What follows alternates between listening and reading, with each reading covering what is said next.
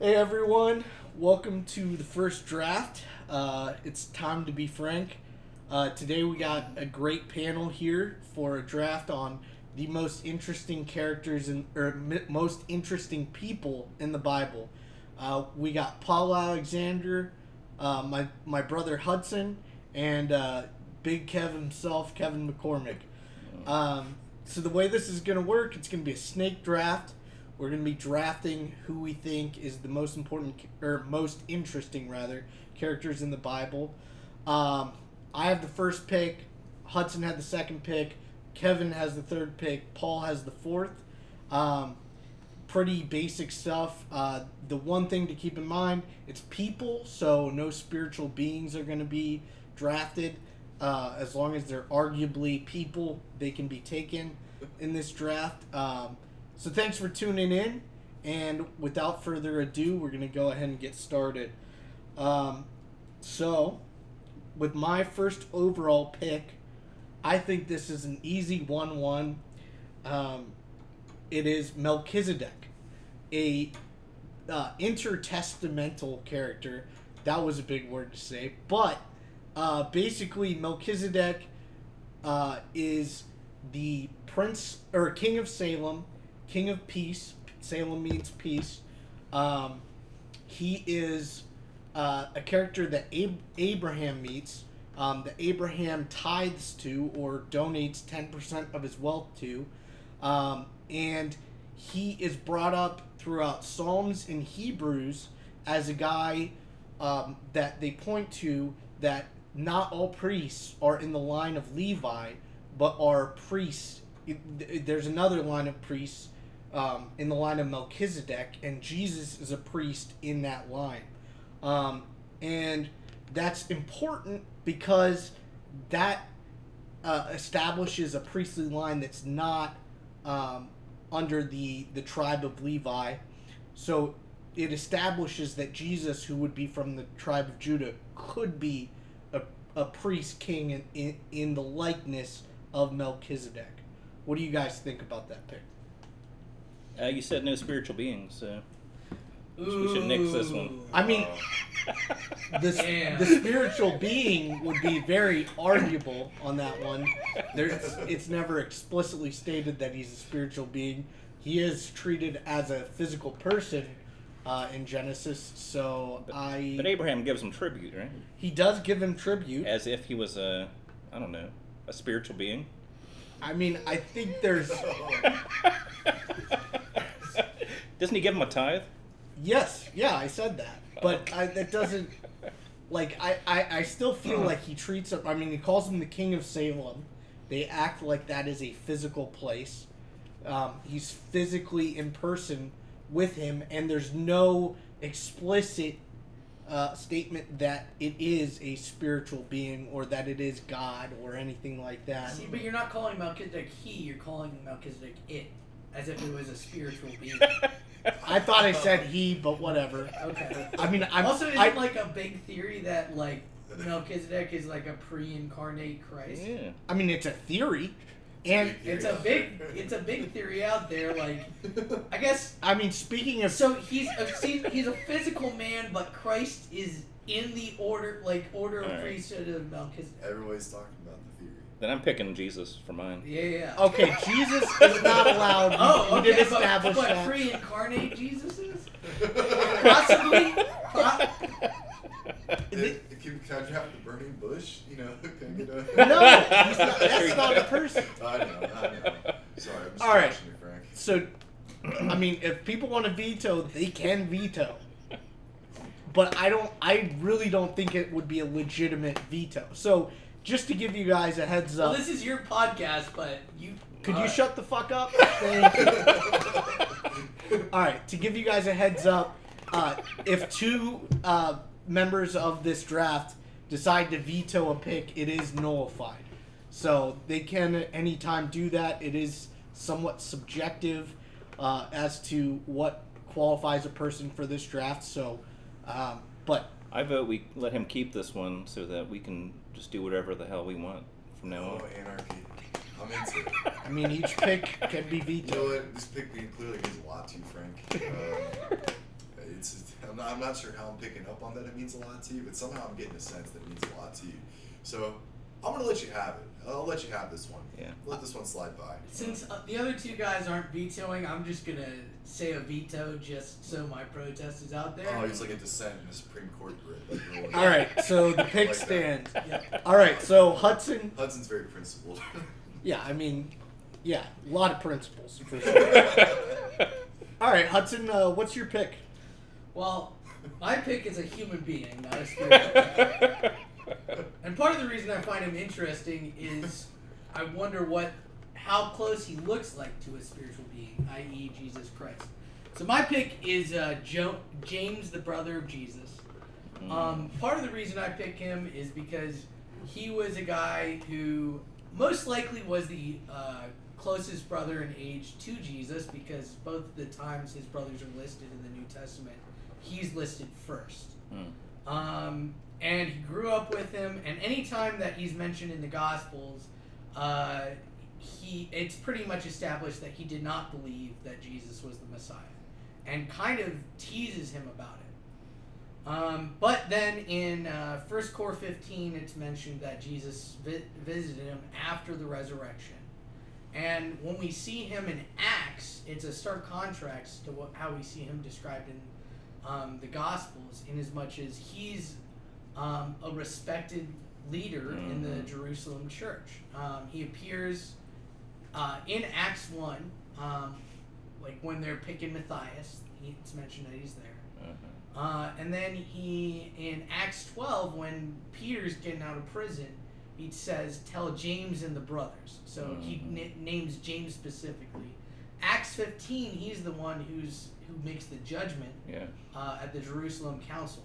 So we see this guy going from this person who's completely rejected Jesus to being a respected member of the Jerusalem church, which, while Jerusalem was around, that was kind of the central church. And when Paul talks about who he's cleared his theological points with, James gets mentioned, because it's important to people in that day that James agrees with Paul. I mean, I think you have a great argument for why you think he's important. I'd argue the most interesting thing about James, the brother of Jesus, is extra biblical, and is the talk about how he died. It's argued that he was thrown off the temple, right? And that he was maybe brought back to life and then stoned or something along those lines. Oh, poor guy. I'm not exactly sure about the brought back to life part. Yeah. I know extra biblically he was claimed to have been martyred. Yeah, I mean, there's a couple different theories. It's pretty interesting, but the stories about his death are, in my opinion, the most interesting part about him. I mean, yeah, he's important to the New Testament church, but he's the brother of Jesus. That's kind of cool. But what else did you say that was interesting? Well, okay, so one thing is that I kind of wonder how closely he looked like Jesus, like, because he's immaculately conceived. So, like, okay, did God make him kind of look like Joseph, even though he wasn't, or Was he sharing DNA? Was he sharing DNA, or did God like just say, I'm going to make him kind of ugly, but not really specific to Joseph? Maybe he played that up. Maybe he tried to look like his brother. Or... Maybe. Yeah. Maybe he just tried to look like his brother more. That'd be interesting too. Like, did he follow Jesus' fashion style? And then the other thing is, yeah, he died, like, his whole life, like, while his brother was alive, he rejected that he was God. But he ended up dying saying that Jesus was a God. And no offense to you, Frank, but I would never die saying my brother is God, you know? I mean, I would. And I think would that's hope a not. and I think it's a good idea, or like it's a good evidence for like Jesus being God, that we have it recorded outside the Bible that his own brother died, saying that he was God. You know, I just have to mention, I'm wondering if James also had blue eyes and blonde hair, kind of like Jesus. You know, I've seen the historical. Are you saying Jesus had blonde hair and blue I've eyes? seen the pictures. Yeah, They're real. you haven't seen him, Frank? Are you Team Hitler or something? No, I'm just just a well researched academic. Okay, I'm well, just a simple social worker, Frank. I know that. All right, well, High quality social work. That's right. Thank well, you. blonde hair, blue eyed James, the brother of Jesus, second off the board. That takes us to our third pick. Big Kev, what you got for us? Yeah, I've been thinking a lot about this. I'm just gonna go. Simple. Just go. Give me King David. Interesting. Was king. Man after God's own heart. Just this interesting picture of a man who had a lot of issues and God used him. Also, recently I've been listening to a book by Malcolm Gladwell, and he theorizes that David versus Goliath was actually not a big upset. That Goliath had no chance because David was an expert slingshotter, and so I find that kind of interesting. That when the Bible speaks about David killing bears and lions, that maybe he was using a slingshot. I don't know if I really believe that, but just interesting. I think David's interesting. He's interwoven throughout the entire Bible. Lots of references. Feels like a pretty safe. I mean, the fact he's still on the board is shocking. I would have thought that he'd be gone quicker. So I'll take him. I adamantly disagree. One thing I'll say. Oh, disagree. I don't think it's shocking. I mean, third off the board is interesting. Who's got more stuff written about him? Wait, Frank, is it the most interesting? It is the most interesting. Or the most basic? Well, here's. Yeah. Right. Shut the fuck up. I'm not trying No, he's right. That is a basic. So for this year, basically, like, if you wanted, like in every fantasy football league, Christian McCaffrey won one. Everyone took McCaffrey.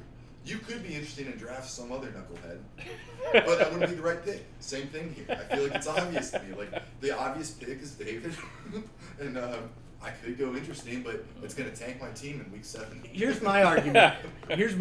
You, in your explanation of your pick, you discredited a miracle that would have been done through David. Well, doesn't that take away from his interestingness? You're right. That he's just a regular dude, a badass. Probably wasn't a miracle at all. It wasn't a miracle. God didn't have to help him at all. Goliath's eyesight sucked.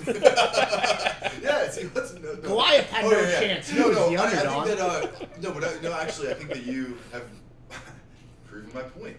He's so interesting that years later, people are still trying to explain these miracles because they can't wrap their mind around the fact that God would use this man just to perform some simple miracles.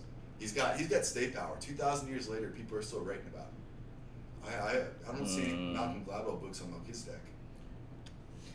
Okay, but I don't really give a shit what Malcolm Gladwell has to say. It's not like he's a master theologian. Well, I'm just saying it's interesting though. Like, I would. Who's got cultural stay power? We don't call them Melchizedek stories when the underdog beats the favorite. We call them David and Goliath stories. Interesting. Still has stay power. Look, just because Rob Bell writes a book about somebody doesn't mean I give a shit. So why would I give a shit what Malcolm Gladwell has to say? I think as his life goes on, it gets more interesting, more complicated. Absolutely. As sin gets in the way. It seems like he doesn't finish very well. Yeah. Like a lot of. There's actually quite a few biblical characters that. It's arguable by how many children that he had that he did finish quite well, but. More like quite often. Oh my God, Frank.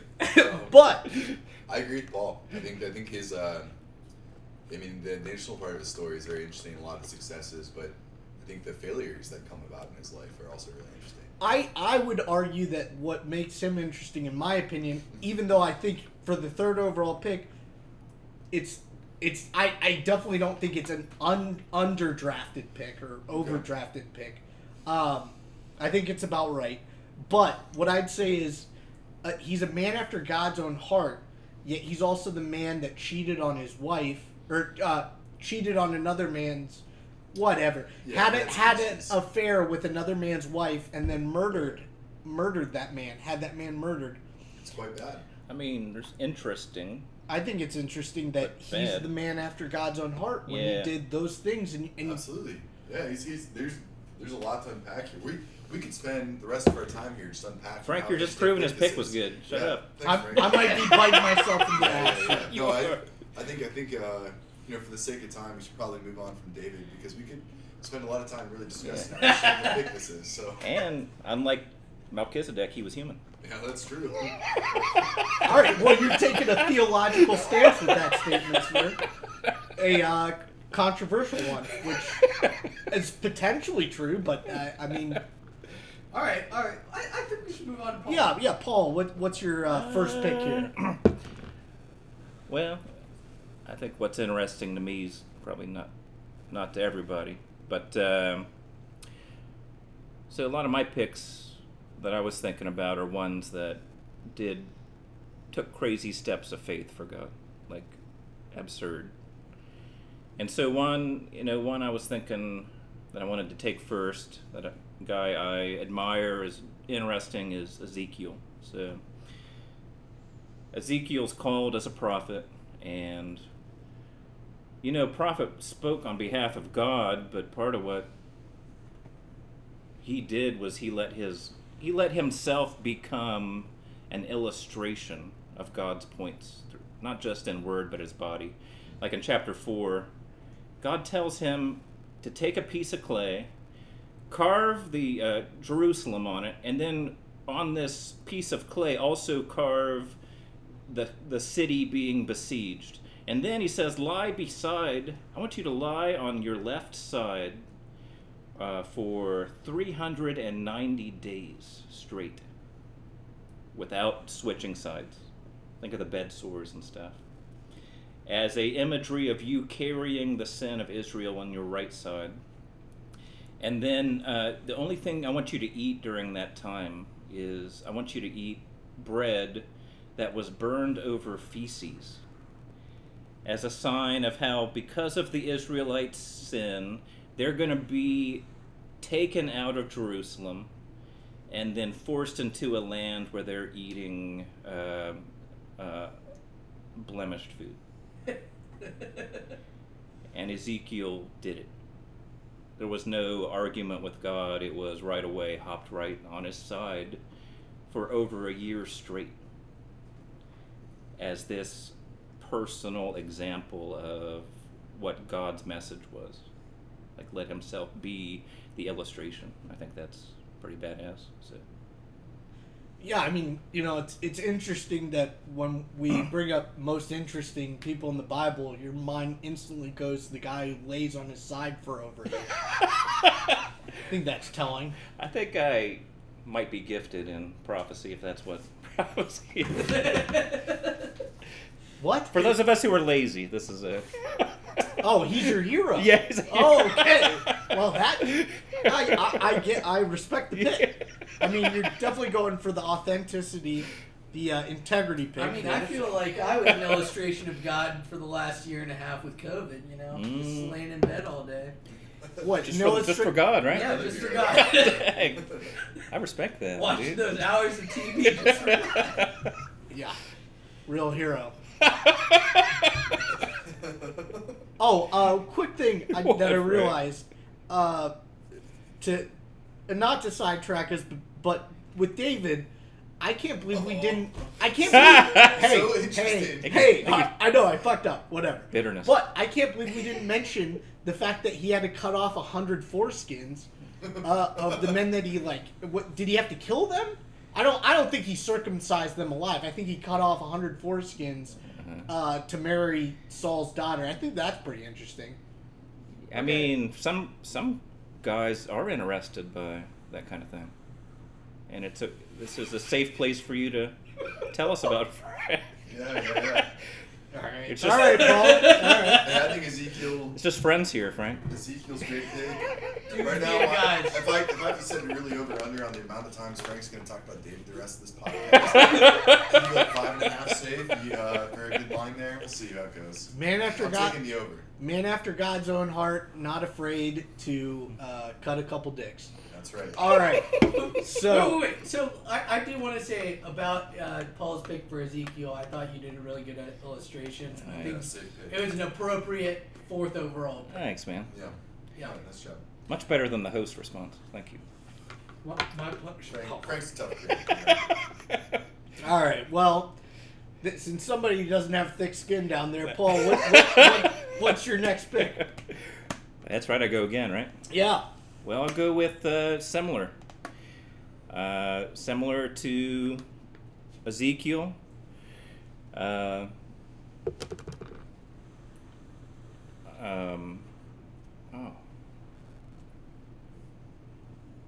Wait a minute. Who was I thinking? Oh, we have a mind that's gone astray. Oh, I got it. So similar to Ezekiel, willing to allow his life to be an example of the message of God, you have the prophet Hosea. Now think of this man. God tells him, he says, Hosea, go and take for you a wife who is a prostitute.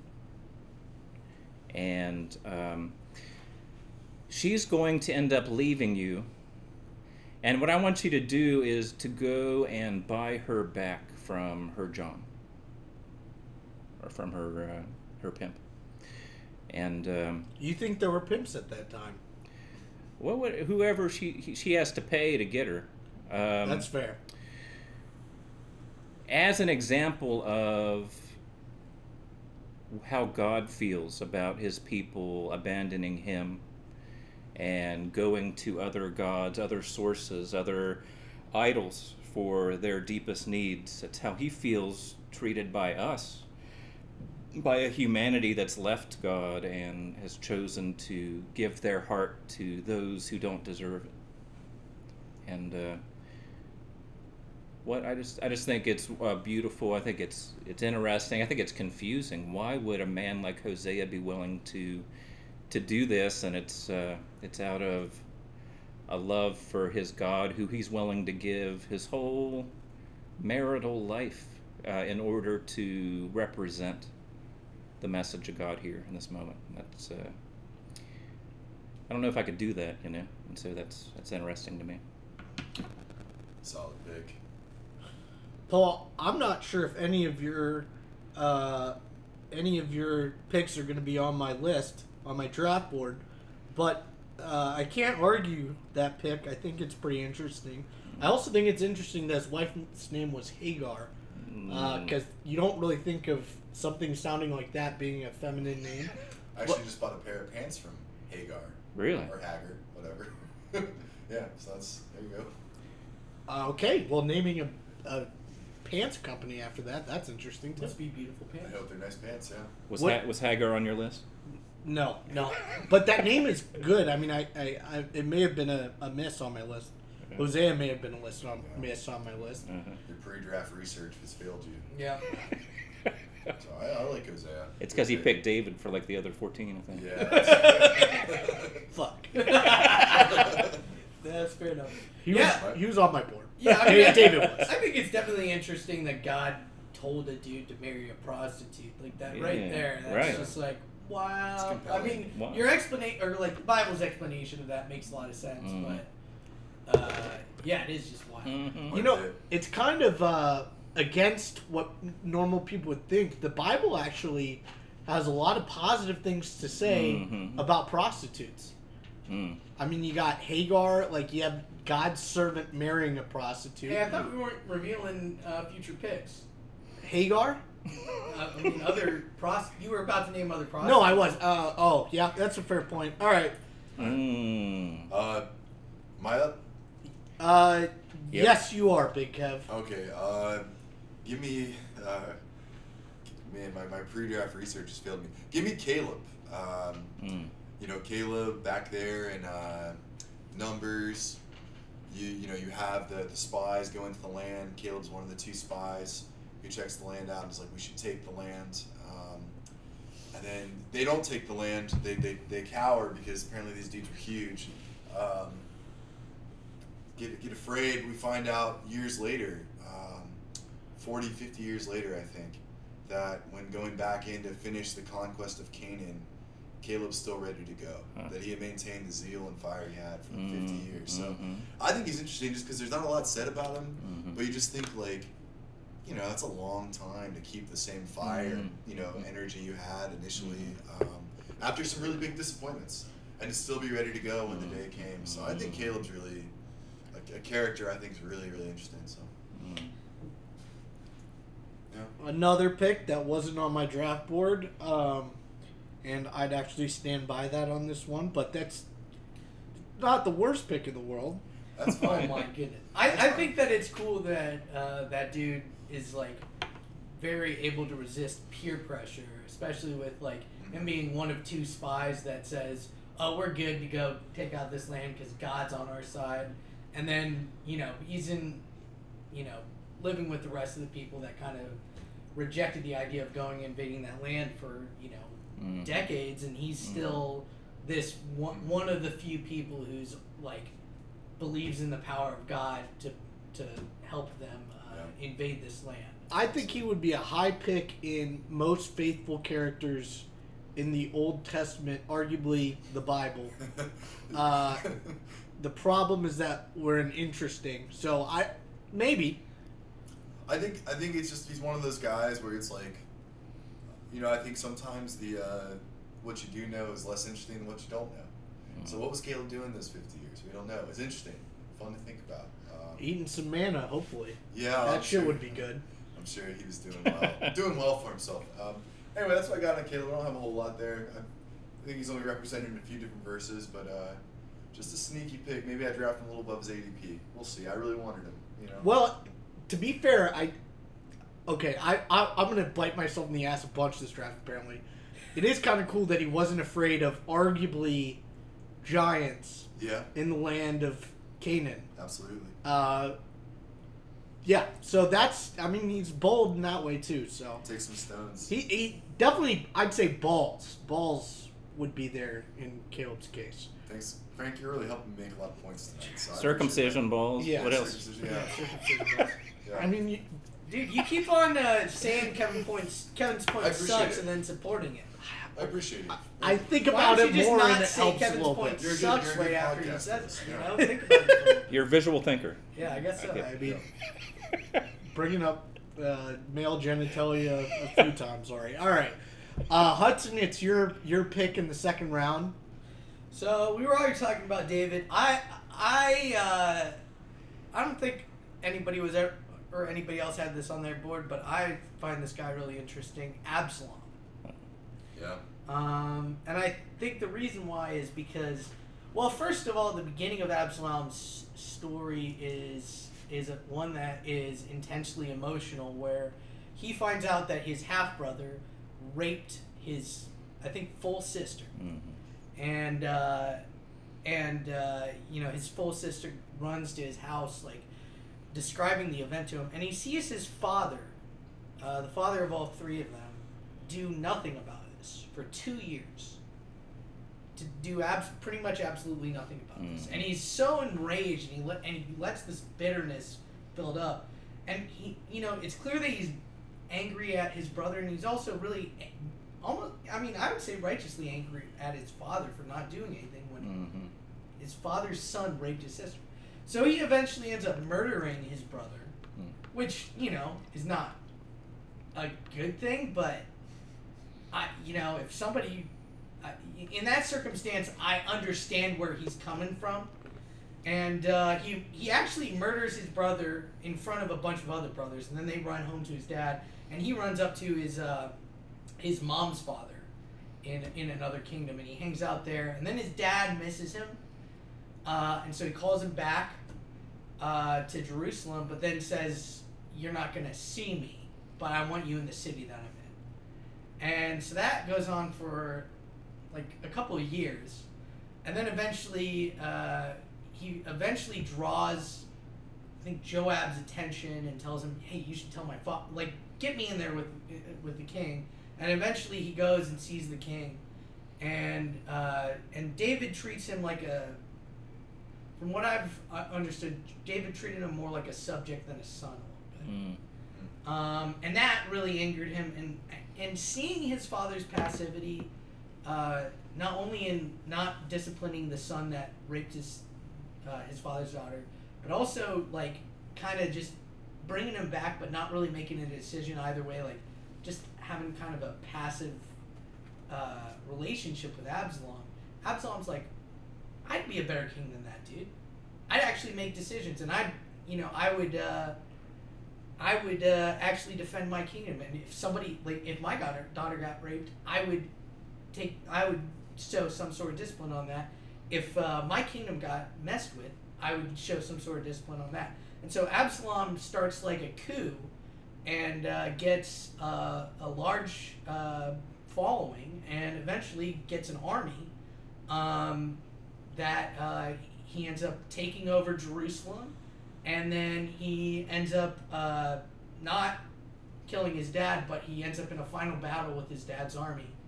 And his dad, who's got such mixed feelings, loves his son, but also, hates what his son's doing, says to his soldiers, if you find Absalom, don't kill him.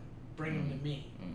And then Joab, what I would say is the arbiter of violence in David's kingdom, the guy who's just not to be messed with and will kill you if you piss him off. One of those guys. Well, David did, because David did make, he wouldn't want to assassinate anyone.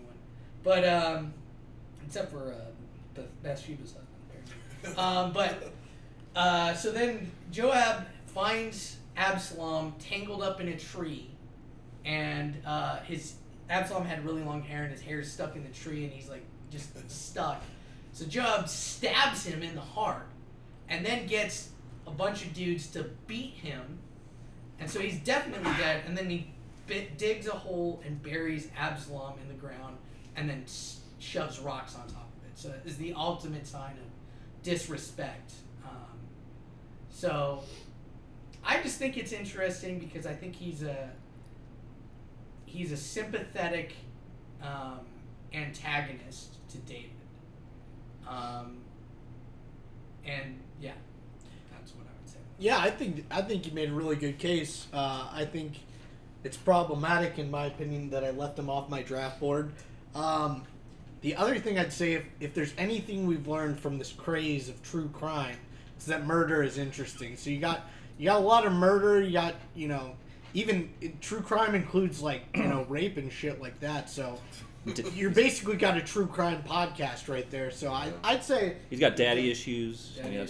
Daddy issues. I held myself from saying something stupid there. Thank you, Frank. We'll leave that up to the imagination. All right. I think it's a good pick. Yeah. Why?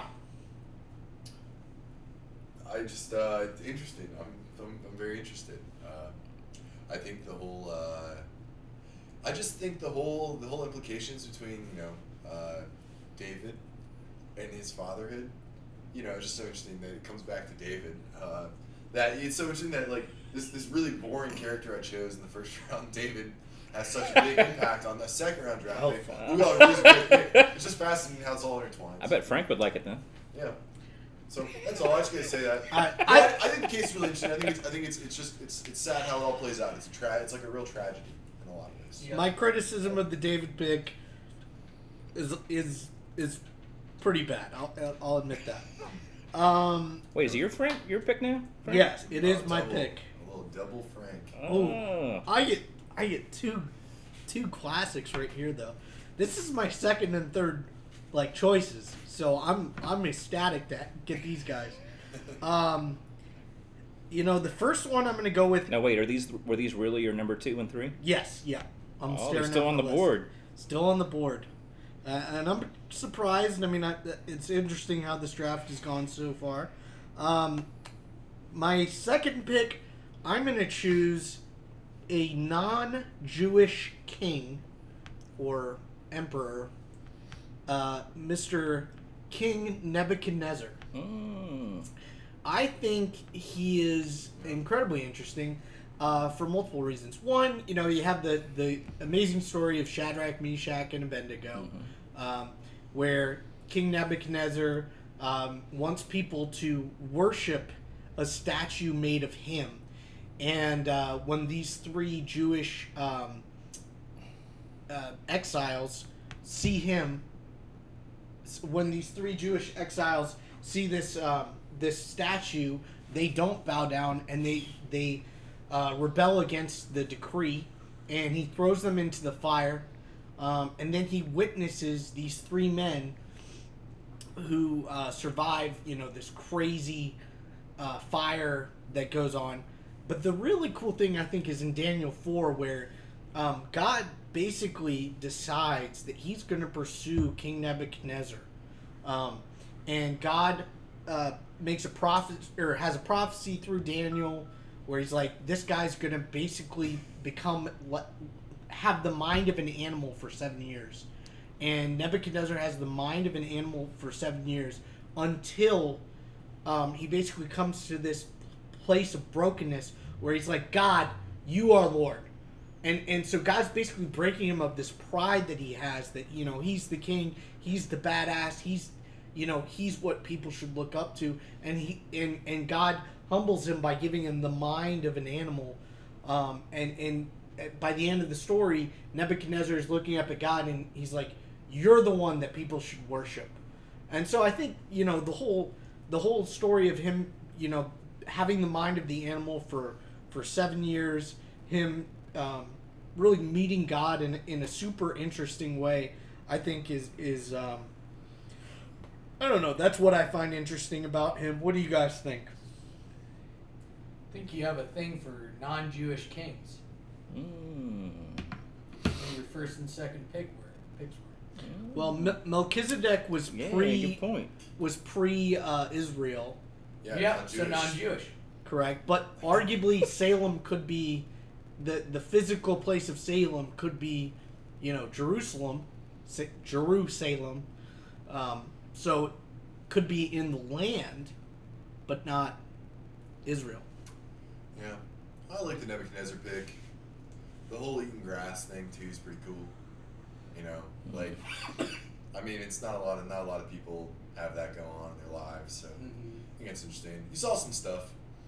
You definitely seen some things. You know what I mean? Mm-hmm. Yeah, I think that's cool. I like Nebuchadnezzar. It's a good pick.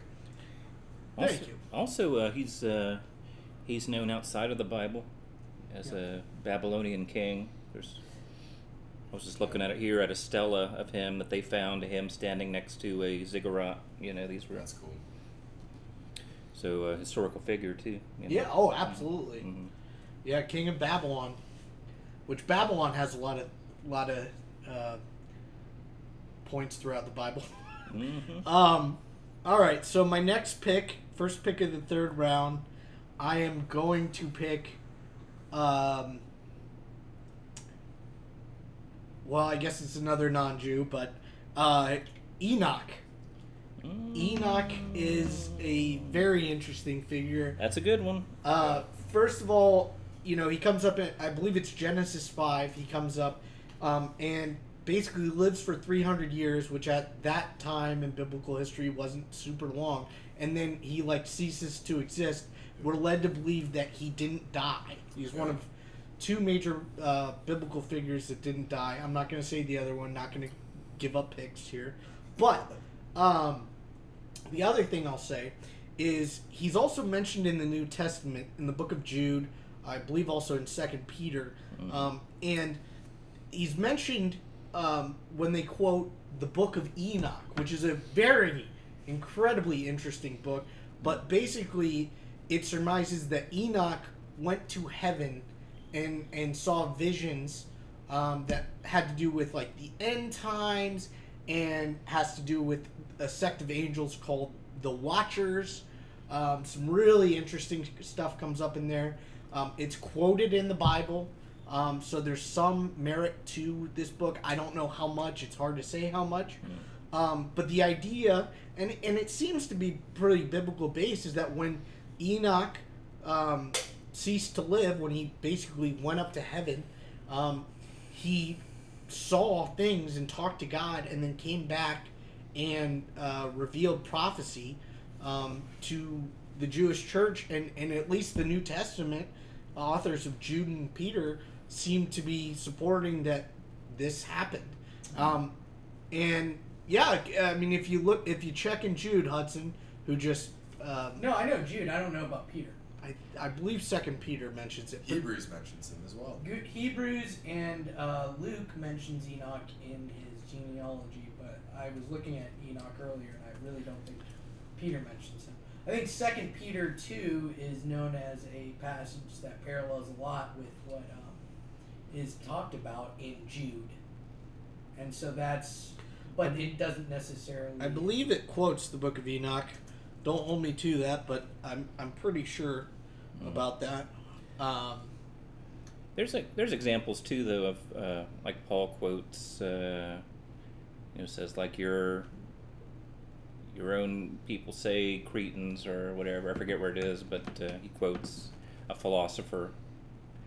Not to say that he's claiming that what they say is from God, So could be something similar to that, where he's quoting something popular of the day, but not.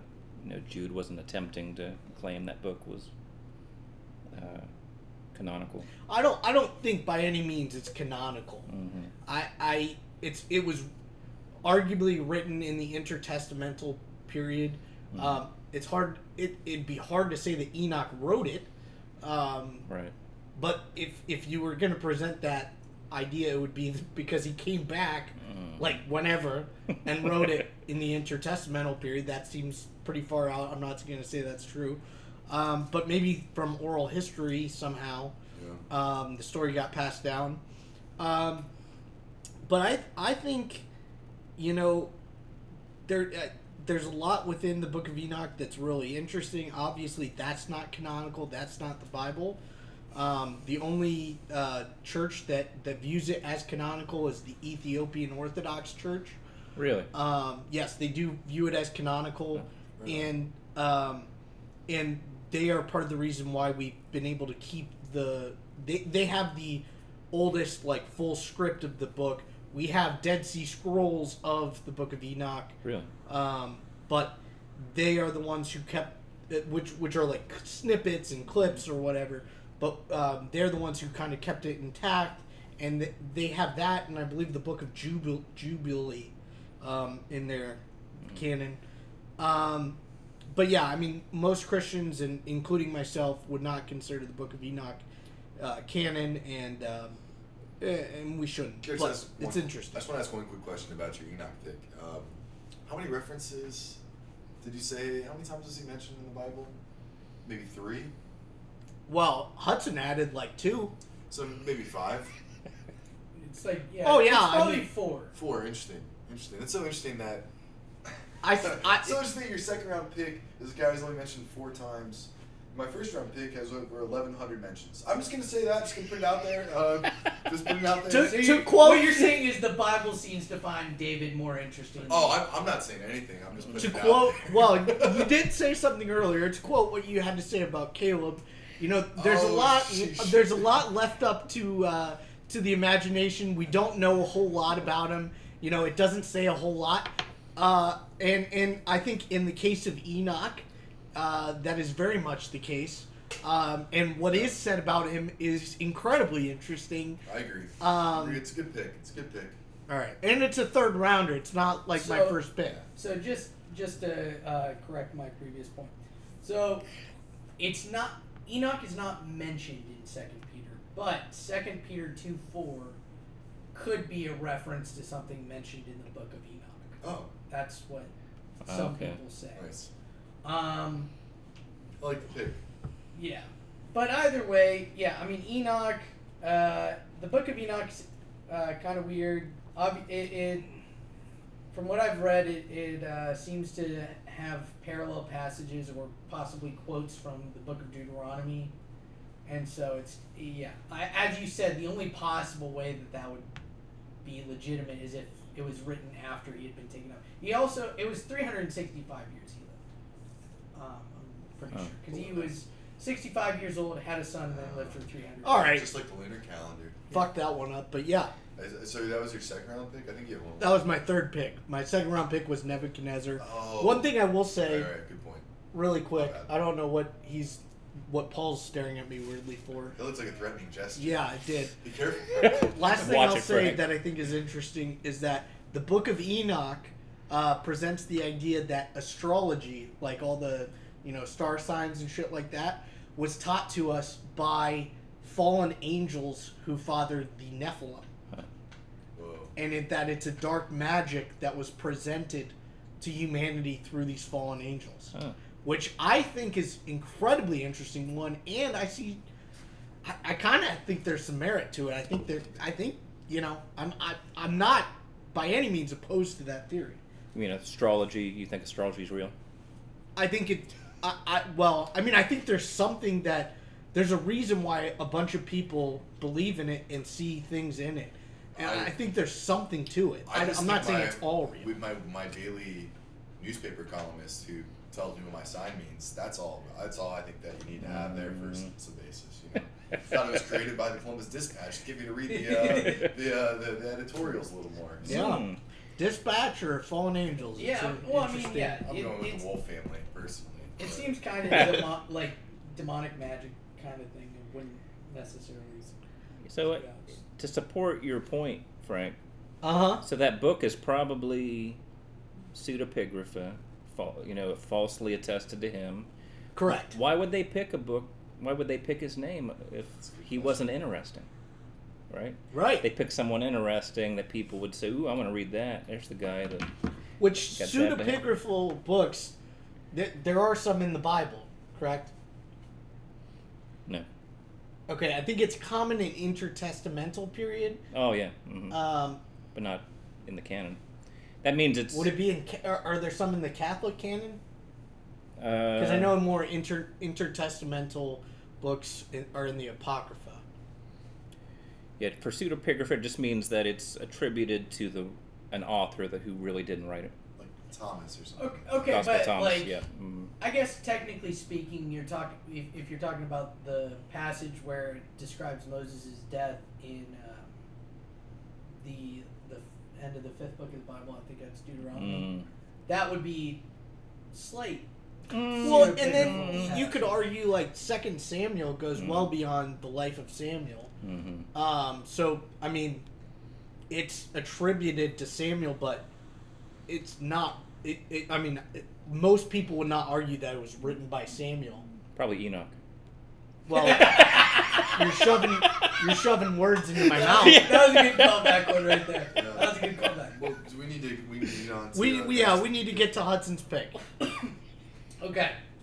I think I'm gonna retread some ground I went on the first round, but I still think this is also a fascinating character, Joseph, the father of Jesus. And in as much as what we know about him is he was a carpenter. He in Matthew he's described as a righteous man who, when he found out that his betrothed Mary was pregnant, he was going to, rather than like take her to court, and he could have like literally got her like executed for that. He was gonna let her like divorce her quietly, and but then then an angel of the Lord visited him in his dream and told him, no, Mary had a son because God gave her a son, and she didn't have sex to get it, and you should name him Jesus. And he follows through with that, and then an angel visits him in another dream and tells him to go to get out of town. So he gets out of town and goes to Egypt. I think the other thing that's interesting is Joseph is noticeably absent during the period of Jesus' ministry, which would lead, and this is speculation, so this is not necessarily 100% true, but he probably died before Jesus' ministry. But we also know that Jesus was trained as a carpenter. And if anybody would say they think it differently, yeah, please in 1 second. So, like, the one thing is, I think it's interesting that he got to train the incarnate God, like, the human God, in a field of profession. And it seems like he had some influence on Jesus, in as much as he was a carpenter.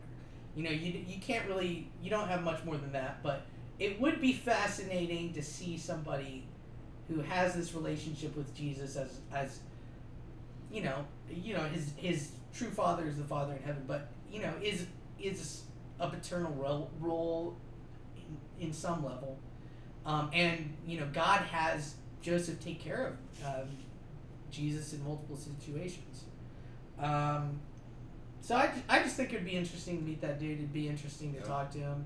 It'd be interesting to say, oh, like, so what happened? Did you die before Jesus' ministry? Did you leave?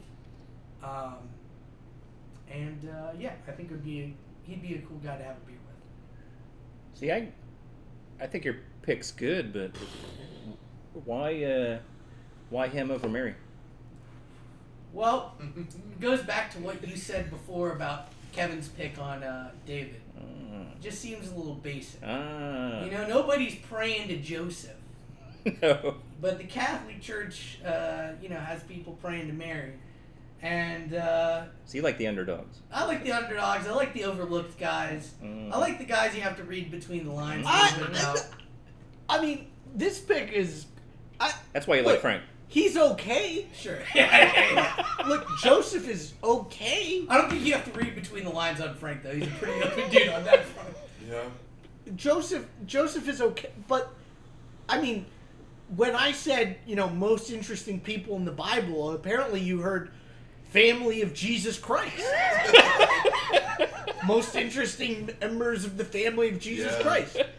You couldn't take Jesus, so you're like, oh, I got my draft board, it's just everybody else. And Absalom. Everybody else in Jesus' family. Well, technically speaking, a lot of the characters in the Bible are Jesus' family, because there's a lot of ancestors of Jesus that are focused Oh, yeah, on the like Bible. you consider your So, great... I mean... In the same way that... Enoch, your last pick. Technically, he was a relative of Jesus. Okay, yeah, so you... So I need to get crap about... That's a terrible point. That's a terrible point. It's true. Do you consider Adam your family? Technically, yeah, he's a relative. Well, Probably. one, you're taking a strong theological stance with that statement, and then two, you don't in real life. Like, name your great-great-great-grandfather.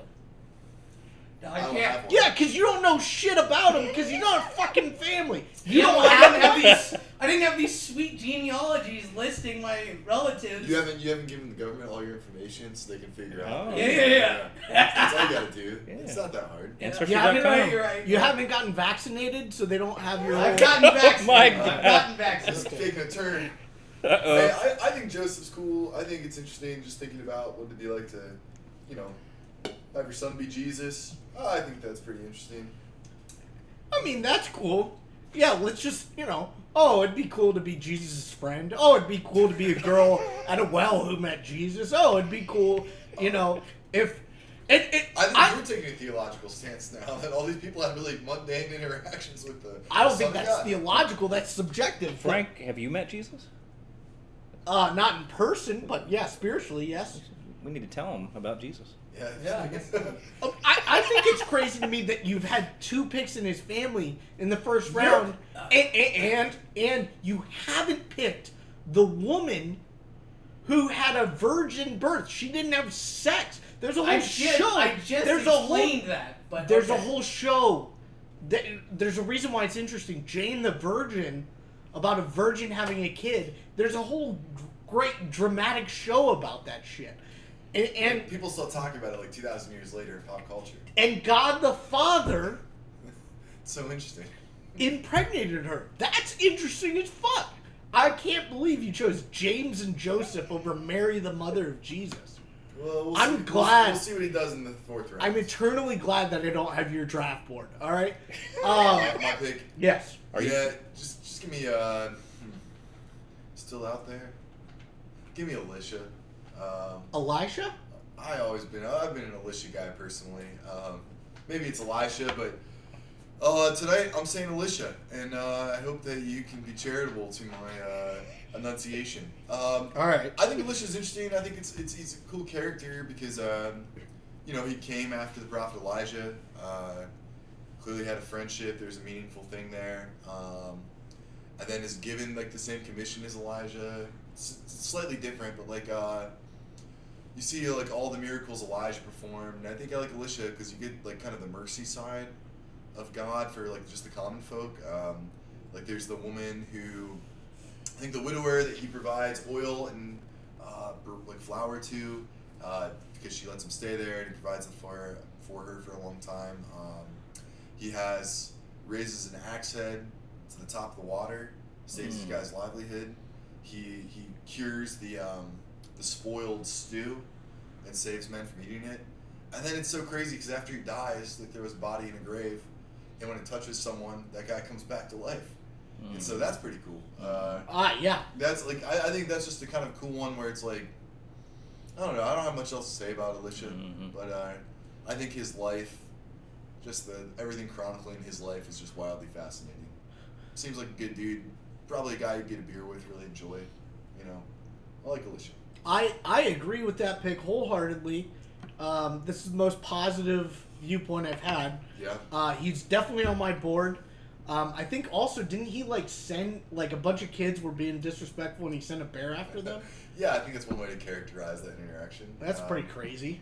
Yeah, I mean, it might be also a mob of Hellions who wanted to kill him. But, you know, there's different ways to look at that. But he did. A she-bear, actually. Two she-bears, I believe. Yeah, Alicia's got a really interesting That makes lifestyle. it better. Yeah, it's two... It's female. Female bears. I like Alicia, so...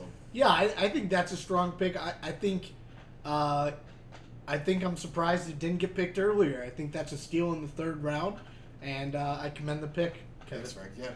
Any other thoughts? Solid.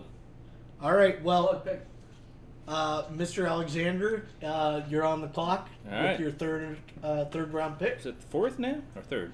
Third, your last pick of the third round. Okay. And then you get the first of the fourth. All right. Well, I like the underdogs too, so I'm going with the judge Shamgar, who Judges 3. There's only one verse about him. It says, Shamgar, the son of Anath, struck down 600 Philistines with an ox goad. Hell yeah.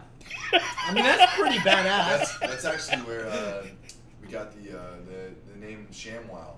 I think was stolen from the Shamgar. You can clean 600 puddles of water with the ShamWow. That's ShamWow. well, that's an interesting point. Wait, so Here's a little what's twist. a goad? What's a goad? Okay, this is kind of the twist to it too. So, when the Philistines had taken over, they had gotten rid of all the blacksmiths in Israel, and in order for them to sharpen any of their tools, they had to pay a Philistine blacksmith to sharpen whatever tools they were using for farming. And an ox goad is a farm implement used to, if a cow's pulling a plow, you jab them with it and you make the cow go. What would it be shaped like? Like, what would it look like? Like a spear with a sharp end. And killed 600 people with it. You know, that is kind of crazy to think about. It's like one person has basically a spear, and you kill 600 people. What are the 600 people in front of you doing? Like, are they swinging anything at you? Like, are they just zombies? Like, you can get 5 at once, probably. Like I could ram through. I could see The Walking Dead, somebody killing 600 people with a gun, but why is 600 people letting you kill them with a spear? It's kind of interesting because it feels like there might be a leaderboard in the Bible for people who've killed the most Philistines. Yeah, he's probably on there. Yeah, 600 Philistines with a goad, ox goad. You know, David's got the most Philistine foreskins. You know. Yeah. Now you were just asking a question about that, which means you're interested. Yeah. How many questions did we ask about yours? I mean, that's not everything. I mean, it was about the ox goad. It wasn't about Shamgar. So. It's a package deal, Frank. I do like the name though. Shamgar is a great name. It's solid. Yeah. Do you think for a baby girl Shamgar would be appropriate? No. You expecting? Expecting now. Looking for some names here. So Shamgar. Yeah, Shamgar. No, I mean Hagar, dude. We already talked about. Oh, you're right. I wouldn't do it, but I do guess that names are, who knows what name belongs to what gender. Sam, Kim, they're, whatever. Yeah, you're right. They can go both ways. Shamgar, I think, is kind of in the same category. Oh, I have a baby named Alex. You don't know if it's a boy or a girl. I have a baby named Shamgar. Yeah. You don't know if it's like a troll Yeah, or it's like gender fluid. Give her a little ox goad. Yeah, crib. that's great. Put it in the crib, little ox in the crib. There you go. There you go. Sweet. This is exciting. Oh, that'd be cute. That'd be cute. All right, so Parent of the year. parent of the year, absolutely. Naming your kid Shamgar. They get made fun of in school though. That's concerning. But that's Kids are mean. Kids are mean. Oh no! I mean, this is the 2020s, dude. You know. I think bullying kids is still sort of in fashion. Yeah. Regrettably, I'm not gonna go on the podcast and say that's good. I just think it still happens. I mean, I guess I you am know a family therapist, so I know these things. there's that's Oh, true. fair enough. Fair enough. I mean, somebody was ballsy enough to name their kid Dick Butkus, so you know, I guess Shamgar wouldn't be that bad. Yeah, that's true. Yep. Mm-hmm. All right. So Paul, you have a 4th round pick. I guess it's kind of a tag team, which if we're letting Melchizedek through, then might as well. We'll do it. see. We'll see. So Kevin, you're looking for a girl name. How about Witch of Endor? For Samuel 28, Saul dresses up and goes to the Witch of Endor. Now you know which Star Wars picked up on, right? Endor planet. I've heard that name. So tag teamed with the ghost of Samuel, who was a human being, right, Frank? Yeah, Samuel, yeah. So he comes up. So Saul wants to get advice from Samuel. Witch of Endor, I don't know, it doesn't say how she does it, but she calls him up. And Samuel, the ghost of the dead Samuel who had died, reappears and is like, what are you bothering me for? It's like, why are you bothering me? And then, you know, I think it's pretty wicked interaction, man. That's a pretty interesting one. It also sounds like George Lucas stole quite a bit from that. The ghost spirits that talk, Endor. Yeah, it sounds like Star Wars stole a lot from the Bible in that one. Oh yeah, ghost spirit. Oh, I see what you're talking about. Yeah, like Obi-Wan and Yoda when they come back. Whoa. Mm-hmm. Yeah. You George think Lucas. you think when you die you'll ever come back as a Force spirit? I hope so. I hope you guys call me back for this podcast. I'll show up. That would be pretty We'll get the Witch of interesting. Endor for the 2020s and pull it out. That's an interesting pick. I didn't have it on my board, but that's definitely, I think, worthy of the draft, All right. of the spot. The Witch of Endor is off the board. Back to Kevin, your 4th round Kevin's like, pick. damn, that was my next one. Yeah, I'm after this. I like the deep cuts though, Paul. Deep cuts. Yeah, so for my pick,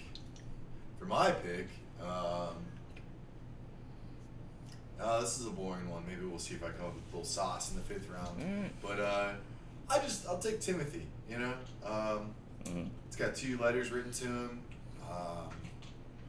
Seems to it holds like a pretty good percentage size of the text written in the New Testament. I think Timothy's interesting. He's a young man by their standards. He was a church leader, timid. Had a pretty. I think he was put in charge to. My understanding, if I remember this correctly, he was put in charge to work on the leadership of a church that was kind of falling to pieces, and then he's gone there to kind of fix things up, and you can imagine that being a really monumental task, really scary. Good friends with Paul, good buds. I don't know, I think Timothy's just a really, really compelling character. He's probably one of the more relatable characters, I would say, in the New Testament. I think a lot of us can see a lot of ourselves in Timothy, and so yeah, I think he's interesting. I feel pretty good about that. Yeah, feel pretty good about my 4th round draft pick, so, you know, not much more to say other than I think sometimes familiarity is very interesting.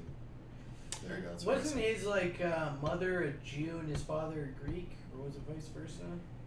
He wasn't circumcised. We know that because he ended up. I forget what town they were going to, but Paul's like, dude, you need to get circumcised. So he does it as an adult.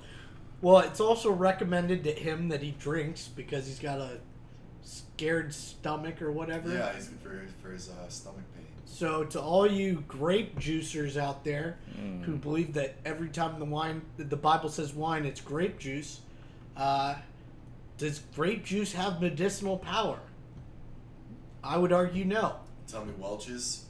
Yeah. Is it a good way to start my morning? I'm not saying it's not a good way to start your morning, but to cure your anxiety, I don't think it's doing anything. No. Should drink more though. See where it goes. I mean, I guess if you left a Welch's bottle out for too long, maybe. Yeah, I think he's fascinating. You know, fascinating character. I don't I know. think too. I mean, he co-wrote a lot of the books. He I don't know did. if you mentioned that. No, I think Yeah, he did Good point. co-write a few books with Paul. I don't know. I don't think that's a great pick, but you kind of said that before the pick. it's no Witch of Endor. I'll Yeah. I'll be honest about that. All right. Yeah, I mean, it's That's definitely. fair. Yeah, but I think when you're talking about building a roster, you need to have some bread and butter. Like you gotta have some guys you can build characters you can build your draft around. And I feel like with David and Timothy, I have a couple like pretty sturdy picks. You know. I mean, you have famous people. I'll give you that. Now, I'm just gonna ask a question. Maybe this is naive, Frank. Do people in America find fame interesting? I'm just curious. But biblical fame, I mean, you I'm know. I'm gonna say this, like, Brad Pitt doesn't seem like a very compelling person, but he's got washboard abs, has been in a lot of movies, and I think he's interesting because of that, you know? So it's like his fame, I think, has really propelled him to these heights. So I don't know. I think Brad Pitt's got more interesting things than that. Like he and Angelina Jolie adopted like That's interesting. a bunch of kids from like other Yeah. countries. Is that my parking Hudson, spot I've was stolen? that your next pick? Brad Pitt. Brad Pitt? Yeah. Most interesting biblical character, Brad Should Pitt. we move on to Hudson? Yeah, Hud, what's your pick? So yeah, this is where I'm gonna probably get a little bit more basic. I actually really fuck with what Paul was saying in the book of Judges. So there's another judge mentioned in Judges 3 named Ehud. Ehud. Who essentially what he does is he at one point there's a evil king that like takes over the Israelites. Eglon, king of Moab, he had power over Israel, and so essentially Ehud, who's left-handed, I'm left-handed. My name's Hudson. Ehud, sweet. Ehud. Ehud, yeah. So he ends up asking the king if he can speak to him. Asks if he can speak privately. The king like sends all the servants out. He takes a knife that's strapped to his leg. He says, "I have a message for you from God," and he stabs the king in the stomach. The king's fat like goes in that's over so the sick. knife, and then the king dies. And then he like goes and gets the rest of the people of Israel, and he's like, "Yeah, I just killed the king. Let's fucking go." And then they just like get their power back. That's pretty sweet. It's pretty awesome. I think the description of him just leaving that dagger like in the king's fat is pretty interesting to think about. It's apparently it's a double-edged sword, about a cubit long, which he strapped under the thigh of his clothing. So it sounds like it's pretty. Like an assassin, dude. Yeah, he's an assassin, Double O Ehud. and he's an assassin for the Lord. I mean, that's pretty sweet. He's like the Blues Brothers. He's on a mission from God. Yep. Yep. R.I.P. John Belushi. Yep. Sweet. All right. Well, I think that's a solid pick. Mm-hmm. Definitely on my board for sure. Fourth rounder. So 2 from Judges chapter 3. Yeah. There you go. Alright. All right. For my fourth pick, what do you guys think of Dr. Doolittle? I don't think he's in the Bible. Right. I never saw the movie. The one who. Are you talking about the fact that he like talks to animals? Yeah. I think there's lots of Is this a sneaky name? lots of stories that have been made up over human history of people talking to animals. I wish I could talk to my dog.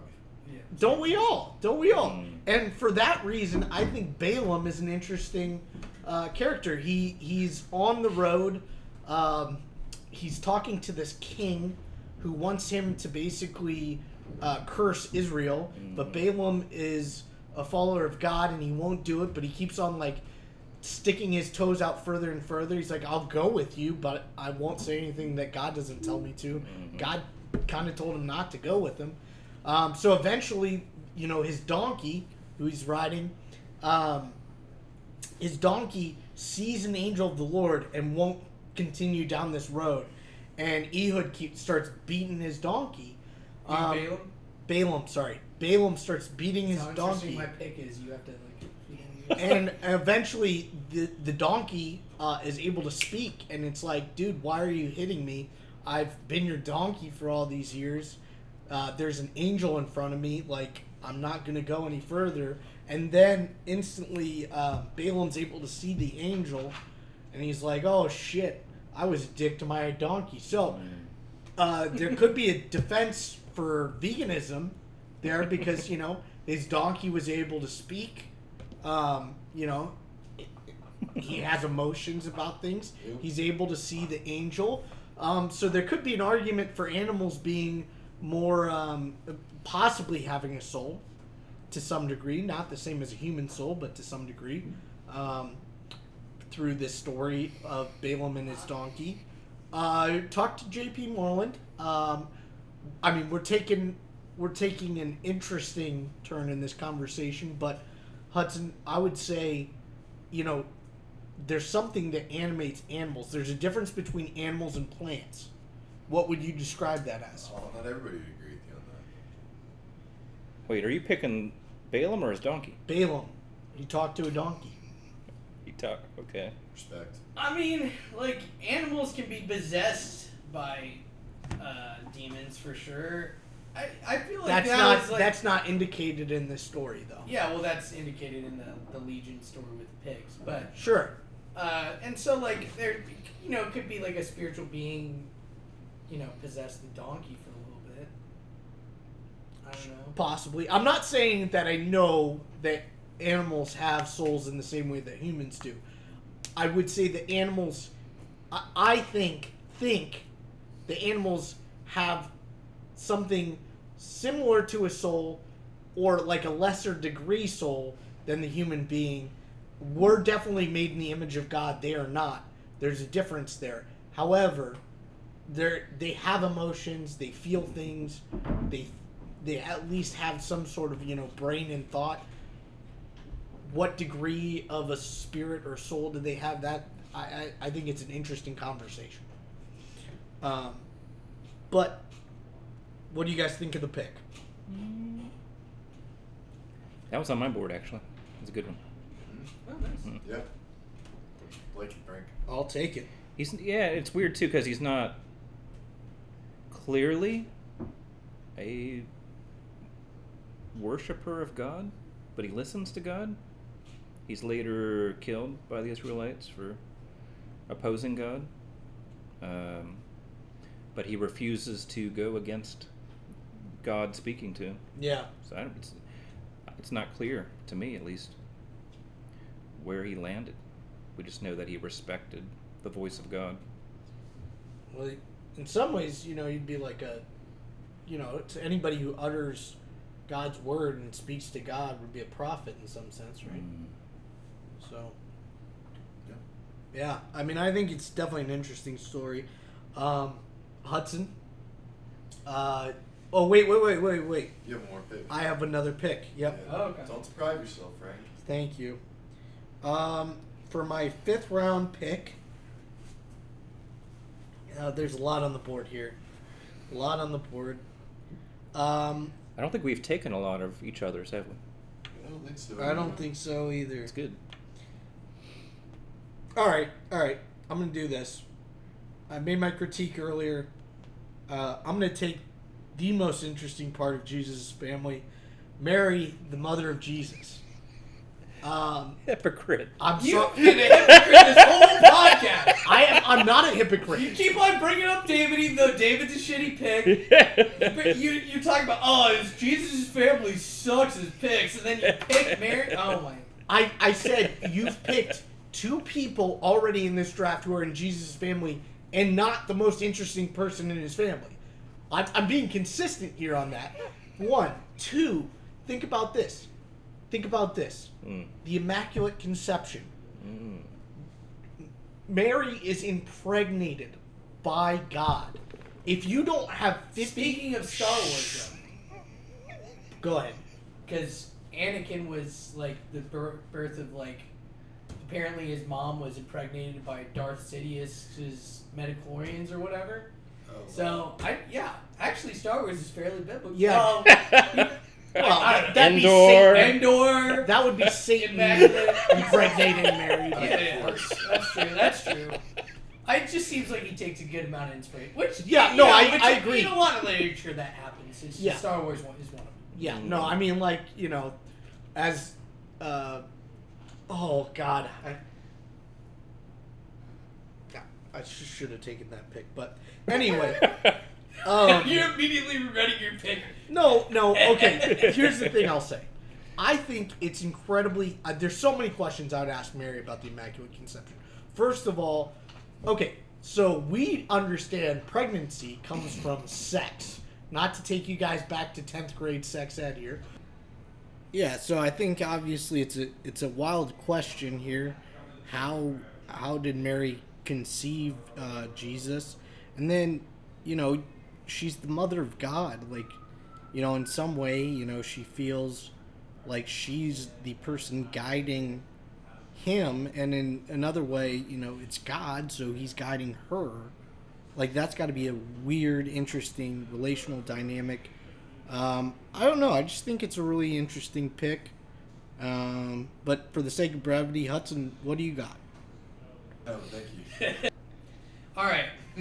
So I do think there's another interesting woman in the Bible. Her name's Esther. Your last pick. Yeah, this is my last pick. Okay, Esther. Yeah, Esther. So one thing that's interesting about Esther from the get-go is she's kind of on the Bible's version of The Bachelor, where the king at the time says, "Give me all the beautiful women of the land. Let me look at them, and I'm going to choose a wife out of them." And then you can kind of imagine it's kind of like a reality TV show, and eventually he picks Esther out of all of them, and so she's obviously a beautiful woman. She seems really respectful and considerate of her cousin Mordecai and God when she's making decisions.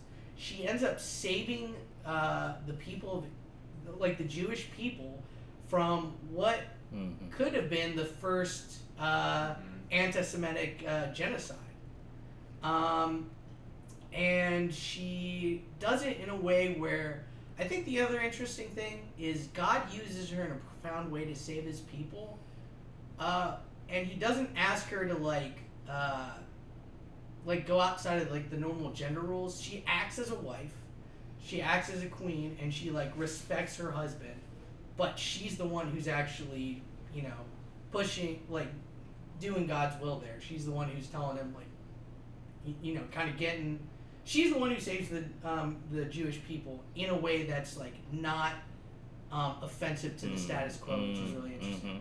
And the other thing is, I think the book of Esther in general, one thing is, it doesn't mention God in it, but, it's clear that his hand is felt in the book.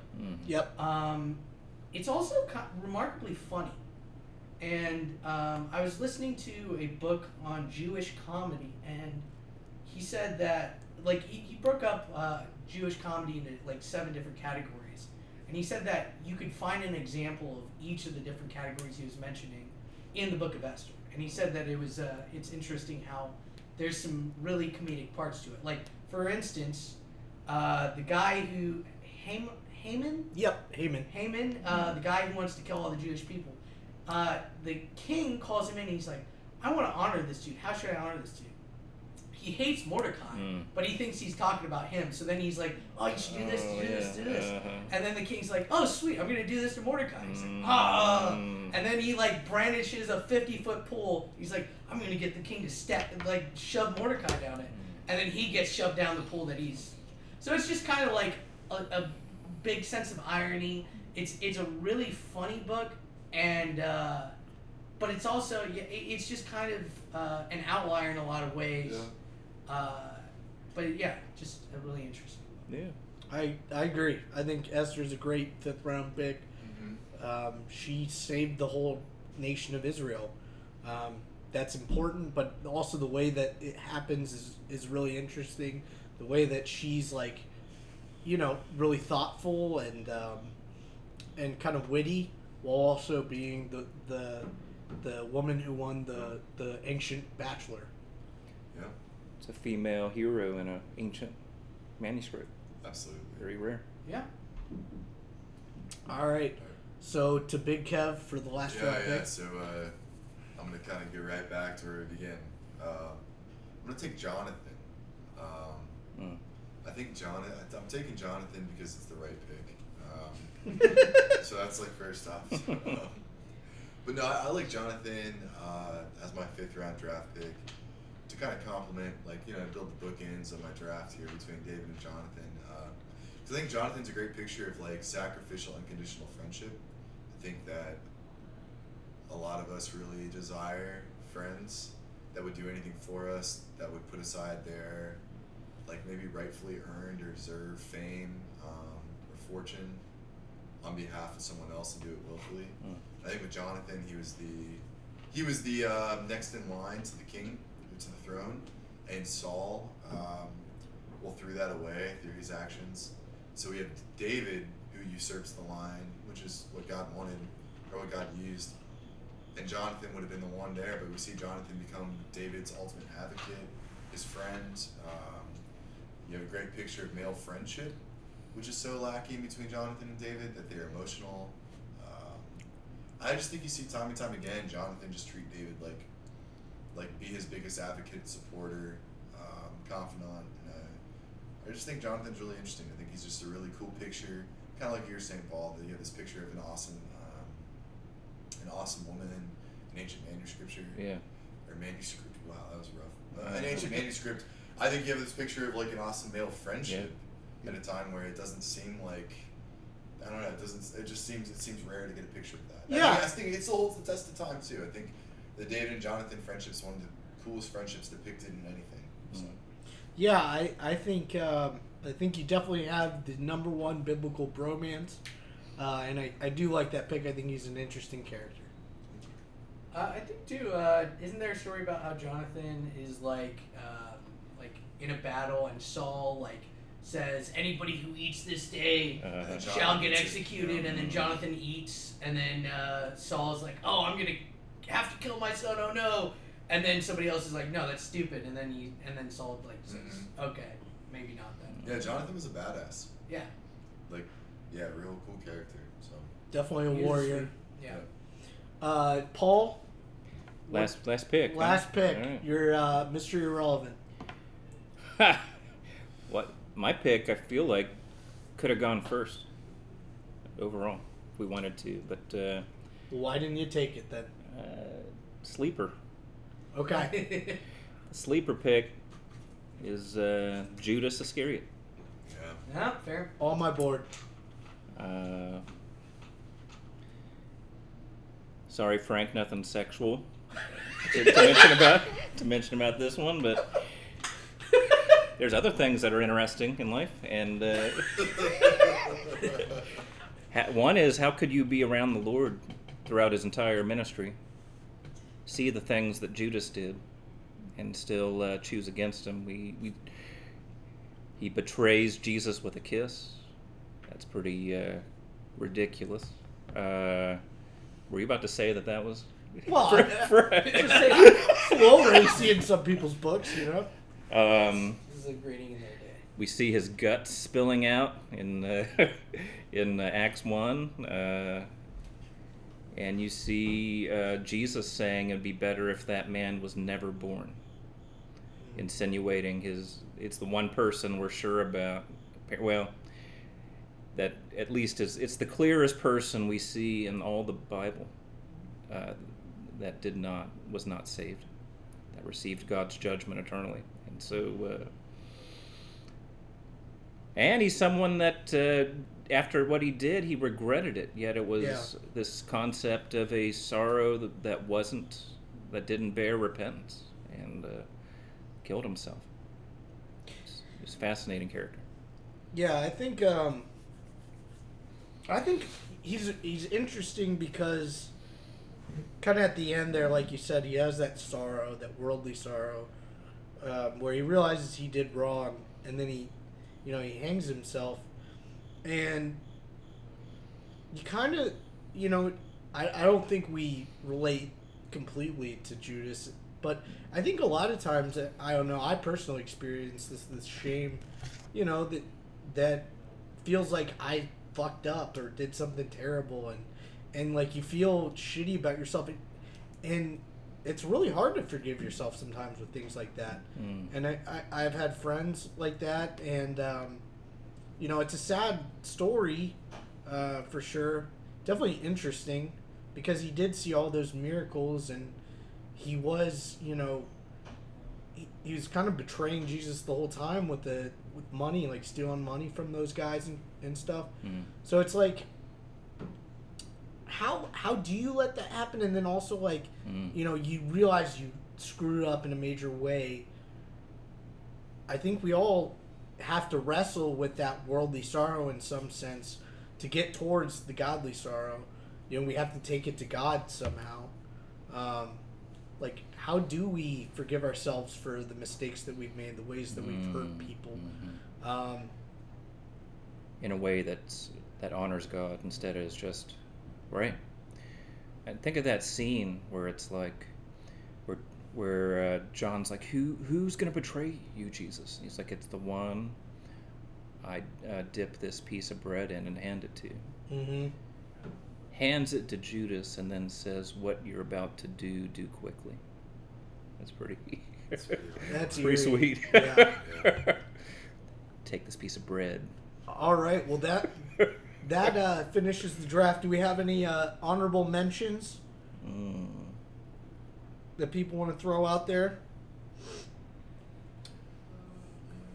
I think I got a couple. Deborah being a female judge. I think that's pretty interesting. I want to learn more about her. Rahab, the prostitute of Jericho, who kind of like betrays her town for the Israelites, but she becomes a follower of God. She seems pretty cool. Daniel and Joseph, interpreters of dreams. That'd be pretty badass. Joseph.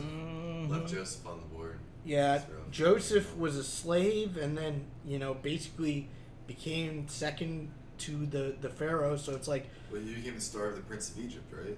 That too. That's well, no, that's Moses. Oh, I missed that movie, so I was just making a guess. But there is a sequel about Joseph, so I can't remember what Can't that's wait called. to watch it. Job is certainly interesting. The way he loses everything. Yeah. Oh, well, speaking of the Prince of Egypt. Moses, boy, yeah. What Pharaoh. Moses definitely could have been taken. Pharaoh. Parts of the Red Sea. Aaron. The plagues. Aaron. Aaron's cool. There's a lot. Yeah, there's a lot. I was thinking, like, Barnabas is fascinating. Barnabas. Cool dude. Yeah, cool dude. Real badass guy. Son of gratitude, right? Yeah. Paul the Apostle. I always thought there could be a good, like, major motion picture on the life of Paul. There's been one in development with Hugh Jackman. No way. That has never gotten made, but it's been like, I've read articles about okay, it's in development, so maybe there could be one sometime.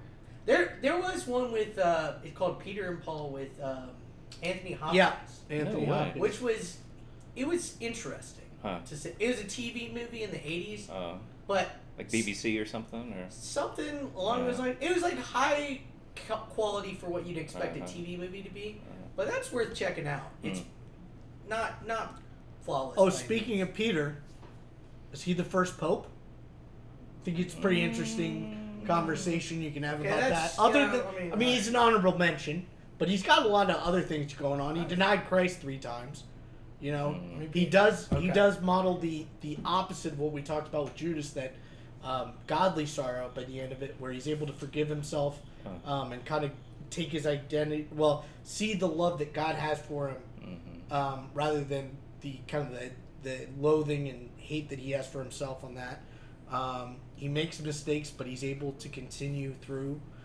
So there's a lot of cool things. And then, is he the first pope? That's an interesting question. I'd say no, but it's still interesting. I mean, I would hope not. You're not Catholic. Correct. Correct. But yeah, guys, that was a great draft. I appreciate you guys coming and you too, picking. Frank. And Yeah, thanks, Frank. Mm-hmm. it was a good time. Yeah. Mm-hmm. All right. Well, until next time, if you listen to this, hit us up with any ideas for what another biblical draft could be. Give us some feedback. Tell us what you think. But thanks for listening. If you got to this point, very much kudos and very much thanks. And have a blessed day. Remember, it's time to be Frank. It's time to be Frank. Yeah, so I think obviously it's a wild question here. How did Mary conceive Jesus? And then, she's the mother of God. Like, in some way, she feels like she's the person guiding him, and in another way, it's God, so he's guiding her. Like, that's got to be a weird, interesting relational dynamic. I don't know. I just think it's a really interesting pick. But for the sake of brevity, Hudson, what do you got?